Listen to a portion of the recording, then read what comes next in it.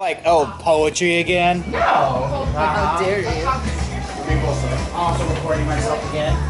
Do I need a mic? You have a mic. It's right here on the stand. Huh? Take it off your stand, just get a mic. Do it. That was beautiful. Oh, thank you. Oh, I'm recording. Maybe I'll just sit. Here we go. Yeah, that's not as dynamic. It's not as dynamic. No. I'll leave the dynamicism to my words. Okay. I won't argue with your artistry. Sure, that's a flowery way of saying I'm lazy. Hey guys, I run a writing group. Right. So we make little mini poetry books to anyone that wants one. And it doesn't have to be poetry, as long as it can be printed on a page. We have a bunch of free ones right there. Those are the low quality versions because I lost my print press a while back. So I'm just burning up the ink in an inkjet printer till it's gone. Go to the library, they have free services. Menor Library Creative, have you done that? I have not. Yeah, check it out. If they got a duplexing printer? They have a 3D printer and they have a sublimation printer, so they gotta have some kind of. I will ask them when I see them tomorrow because they see me every week. All right, that's good news. All right, in the meantime, if you want your own book, contact info on the back of every one. All right, so this is an oldie. It's my favorite. Christy's heard it a billion times. Probably. But she'll have to suffer through it one more time. Oh, the suffering. I know. This is called The Moment. The Japanese girl sits quietly on the pier, gazing out over the water. Her silence and knowing glance says more than either of our languages could ever comprehend. She is beautiful in her hopelessness, and I, dumbstruck in awe of a peace I will never know. She sits behind me squawking with an adolescent banter that must seem dire. Her intensity of voice speaks the same thing I have secretly wished for years, but been too afraid to say. Please, pay attention to me. Speak I did, for the very first time. This awkward message of youthful adoration is not exactly communicated articulately. Her only response is, God, I hate you, please shut up. If I am already taking risks with my life, then I will not be silenced. For once, I will not back down. You love me, you just don't know it yet. We are inexplicably sat on the very edge of the river, the smell of Texas barbecue intensifying our hunger. Half our small group is exhausted proving their technical prowess. When I declare that this most manly of feasts must be a competition to prove our testosterone, why simply dine in San Antonio when you can challenge your friends to a banquet of sauce-laden meats? I declare that he who finishes least or last must surrender his manhood. The balls are on the table tonight. I awoke early this morning and slipped quietly out of my bunk. My compatriots were still sleeping off a hangover. I push open the door, hundreds of years my senior, and witness the burgundy sunset of French wine country. Just think, right now I could be mindlessly staring at rolling machinery. I place another valve on the pump and hypnotically tighten it down. The sound has become a meditation now. The zen is broken when my radio squeals. The producer has just jumped on the air. The World Trade Center is on fire. I place my wrench slowly down on the table, confused. We all do. We all are. In a half hour, we will all be sitting around the table, listening to Howard Stern speculate on a horror. We are blinded to the true terror, what this really means, until hours later. Snow continues to flood my windshield as I wind precariously around the bespeckled Alleghenies. The city below, shrouded in the early winter night, looks as though the heavens have finally released the weight of the stars to the ground. As I marvel at this, a twinge of fear arises. I may not find shelter tonight.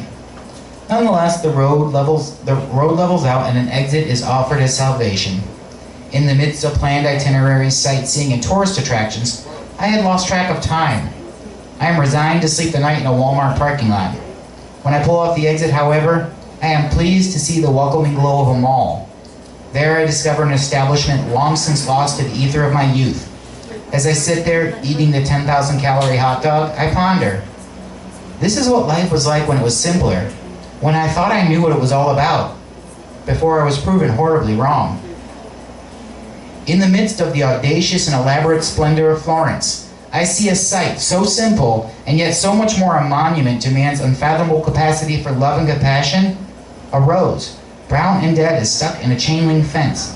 Attached to it is a small handwritten note that reads, "Kiss her now." I am in her arms, having been told no, and resigned to rejection so many times. So many times I told myself that this would never happen. As my lips touch her, I laugh inside my head. Is this really happening? This is really happening. I hold my breath. I can see him through the window, as I have seen him through the electronic window of my TV for years. As I get closer, this feels less and less real. This is my hero, my God. He has accomplished amazing things and pushed the limits of the human body. Suddenly, I'm in front of him. He looks up and smiles as he says hello. All the nervousness, the anxiety disappears when I realize that my God is a man like me. I am terrified. Before me is a discolored, screaming, clawing, misshapen alien creature. My son takes his first breaths of real air. We are all exhausted. His mother looks at me with a look that practically screams, "We did it." I plead, "But we're not done doing it yet, are we?" His gurgles turn into cries, and I know that this is the moment that matters any more than any in my life. I will never have a single instant matter any more than this ever will. And while I stare into his bed, I hope he proves me wrong. That's it for that one.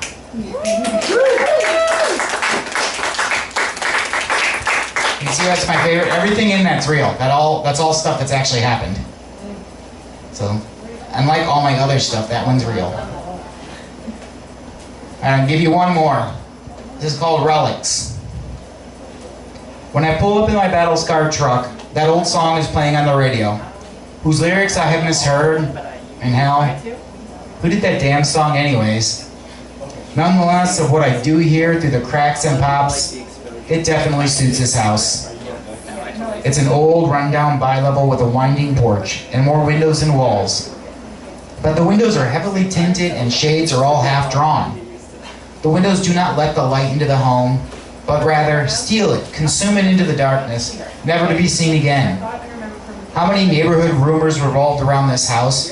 For how long has it been whispered that this is that haunted house? Or even, this is where that one creepy guy did that one horrific thing? Or even that series of horrific things? Did the boogeyman originate here? Inside the darkness of that house, stealing the sunshine from precocious little boys and girls, finally freed from the confines of scholastic imprisonment, until eventually their days of play started getting shorter, and they returned to their 9 months of confinement, with no one to blame but the invisible tenant of the ever-decaying, but seemingly indestructible and insurmountable house. I imagine a stone in my hand, to be thrown into this house of glass. I picture it not breaking the glass so much as piercing a pool of darkness that ripples across the entire house, melting each window and finally freeing everyone's abducted childhoods.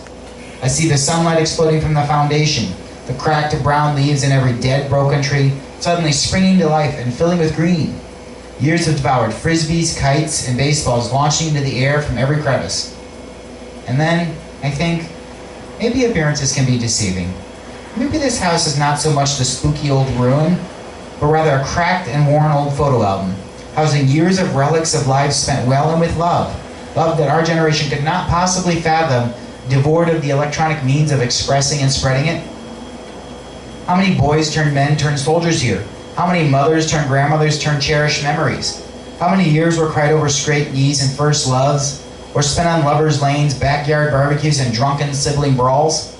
Is that old tire finally getting its deserved rest from someone's swing, or off the wheels of a well-loved ancestor to my vehicle? Whose lives and legends are parked in this dusty driveway? Whose footprints am I standing in right now? Maybe those dark windows never really robbed the light, but rather were meant to hold it in for the love growing inside, so that anyone within would always feel its warmth and brightness. And anytime someone left that house, they returned to that light to the world in kind, richer and brighter than it ever would have been had it not spent its time within those walls. Who are you, O house of stolen light? What secrets do you hold? How many childhoods were used up here, either stolen or spent fully? What lives have you had? What adventures can you tell me? I smile. This is going to be fun, as I kick in the front door. right, that's all I got for you guys.